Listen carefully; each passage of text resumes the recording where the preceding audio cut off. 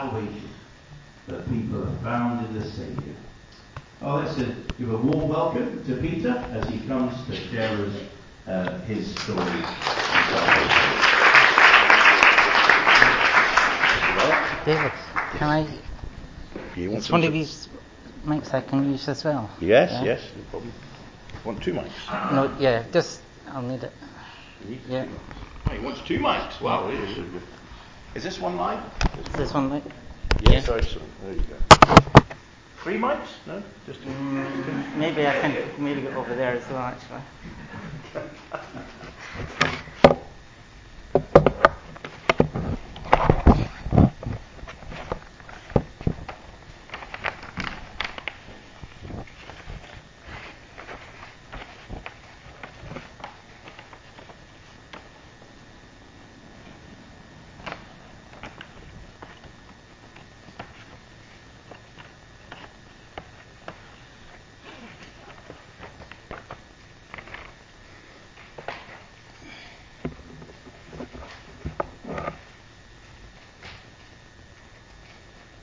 Hello there, everyone. It's great to be here. As you know, as David introduced me, and I'm here with Debbie, my wife. My son Roderick, he's non-verbal autistic, so he might be walking about or doing his kind of noises, but he's just a really good child. And also here with Ben as well, and he's a blessing too as well. As a wee boy, I was probably around the age of 7 or 8 when I came to know the Lord, and it was in a time when I was up in the island of Lewis, and I used to attend church and also attend Sunday school and Scripture Union when I lived up in Perth. And in Perth I used to attend the Perth Knox Free Church, and it was where the Reverend David Patterson used to minister there. And also Mrs. McLennan, my Sunday school teacher, and she taught also at my school as well, so I was quite blessed to see her every day. I used to love Sunday school and also the Scripture Union, and I just loved my time there with Jesus, and also just loved praying and just being close to Jesus.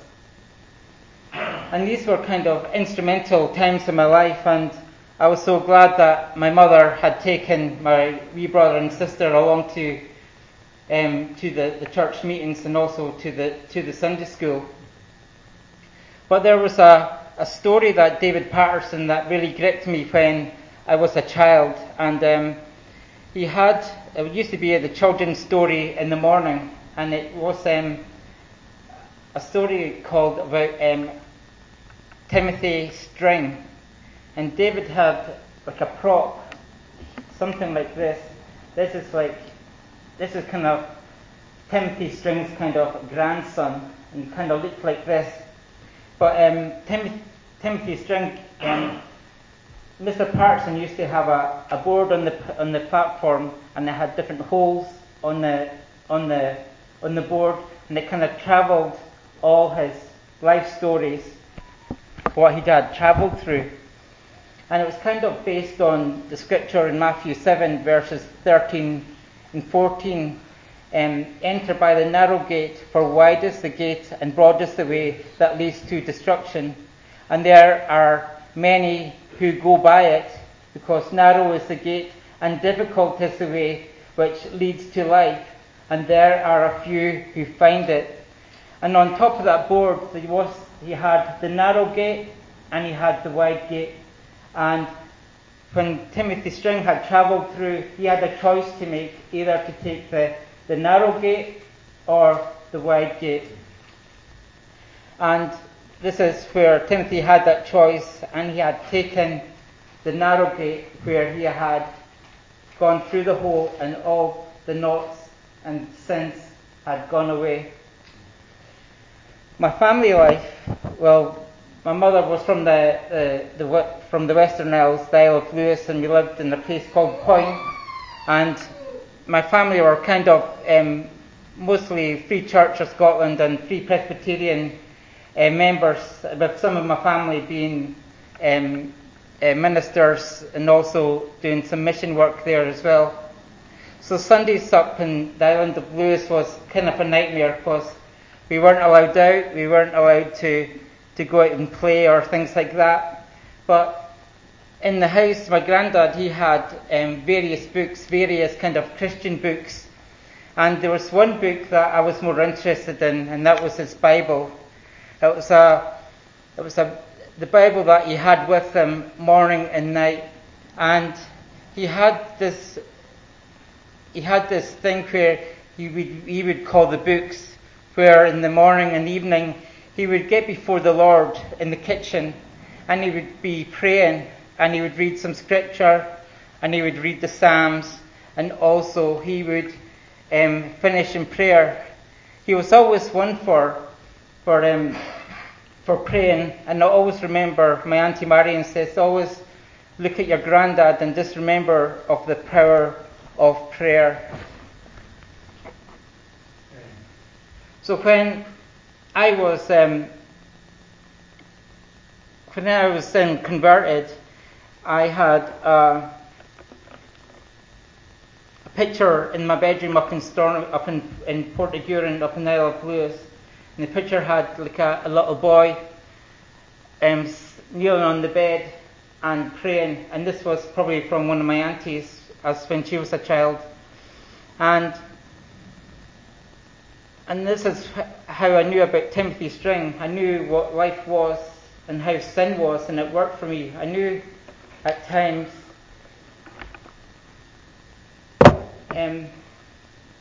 when I used to lie and I used to tie a knot and I used to steal, and I was always hitting my brother and sister. And I was always even talking back to my mother and my dad, and I was just a really disobedient kid, and I also kind of cheated, always liked to kind of sin. And this was when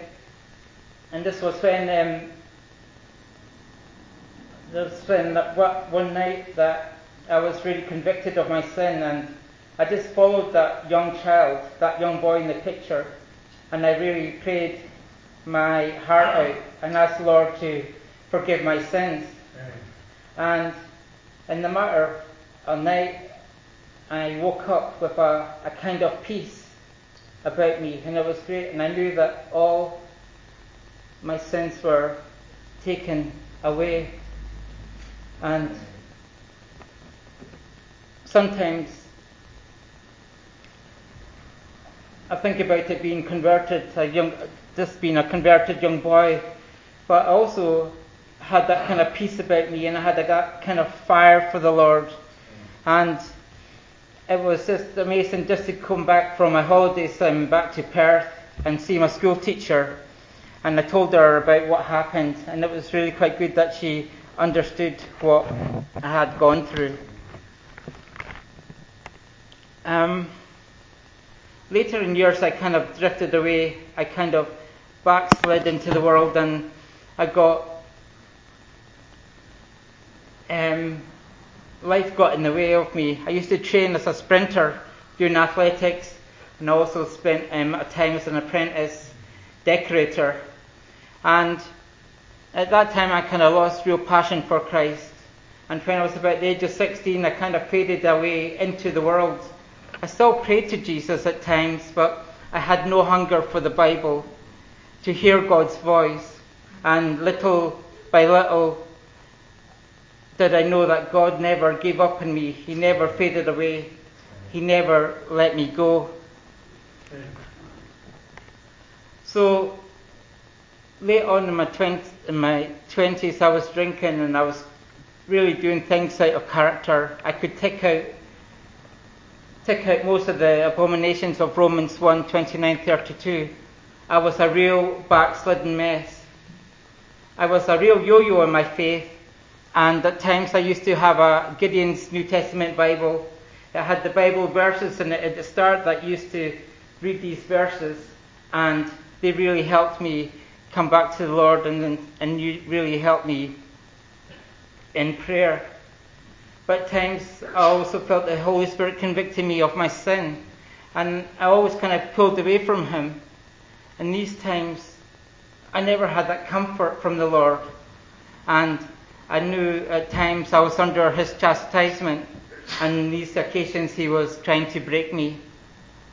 But there was one morning when I had woken up, and it was like something had really sent a thunderbolt through me, and it was the Holy Spirit.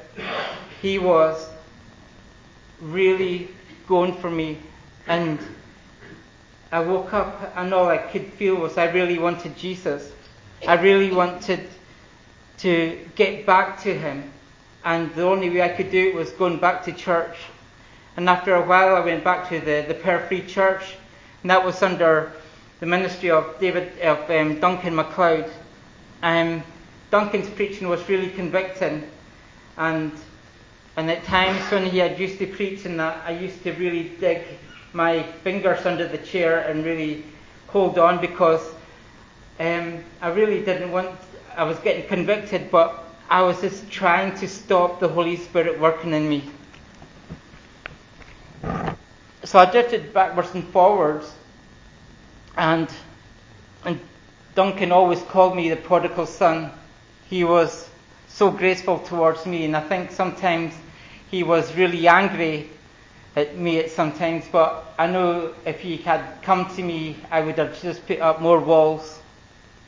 So my Christian life was a real roller coaster. I was a real mess. I was listening to false prosperity teachings that you get on the TV and radio, and these were kind of the hyper grace liberal teachings, and also there was the legalistic ones as well. But the hyper grace ones, they give you like a license to do any sin, and it was crazy, and you didn't have to confess or even take responsibility of your sin. And I was in dangerous grounds before the Lord. I was in an awful strait in prayer. I was trying to live in a sinless perfection like Christ and crucify the old man, thinking it was the flesh, with what I'd learnt listening to the false teachings of another movement called the holiness movement. And to be honest, these holiness preachers are suffocating in the sin of their own pride, and sometimes they don't even see it. So nowadays I keep away from the TV kind of channels, TV religious channels. So I met Debbie in 2002, and later she became my wife. We didn't have the perfect relationship before the Lord, but we had wonderful Christians like Pastor Kevin Gresham, Neil Hartridge and Caroline Davidson and Ted Sharper, who helped restore us after we had repented. And Debbie and Kevin, they had put me on the straight path, theology-wise, but Kevin, he was an independent Baptist, and he got me out of the grips of the kind of liberal and legalistic kind of teachings. But things got better. It was when I was looking on a website called sermonaudio.com, I found the ministry of the Free Presbyterian Church, listening to Ian Paisley. And I found a man that used to train under him called Dr. Alan Cairns of Greenville in the USA. And this was something that really gripped me. It was in 2005 I was listening regularly to him, but there was an annual conference in Ballymena, and he was teaching on the old man crucified from Romans 6, verse 67. It says here this: knowing this, that the old man was crucified with him, that the body of sin might be destroyed, that we should no longer be slaves to sin, for he who has died has been justified from sin. And Dr. Cairns kind of refutes this idea of the two-nature theory that has been it's been taught in these verses, and he says that the two natures are like you are living to have a multiple kind of personality disorder where you're totally confused. And you can see closely at this verse. It says here, the old man was crucified with him. And when the old man was crucified, the new man came into existence. They both are a one-time occurrence and irreversible. And as you are a new man, you are continually being renewed. You see, my old thinking was that the old man, where the holiness preachers were saying that God had commanded you to put the flesh to death and make it a dead corpse.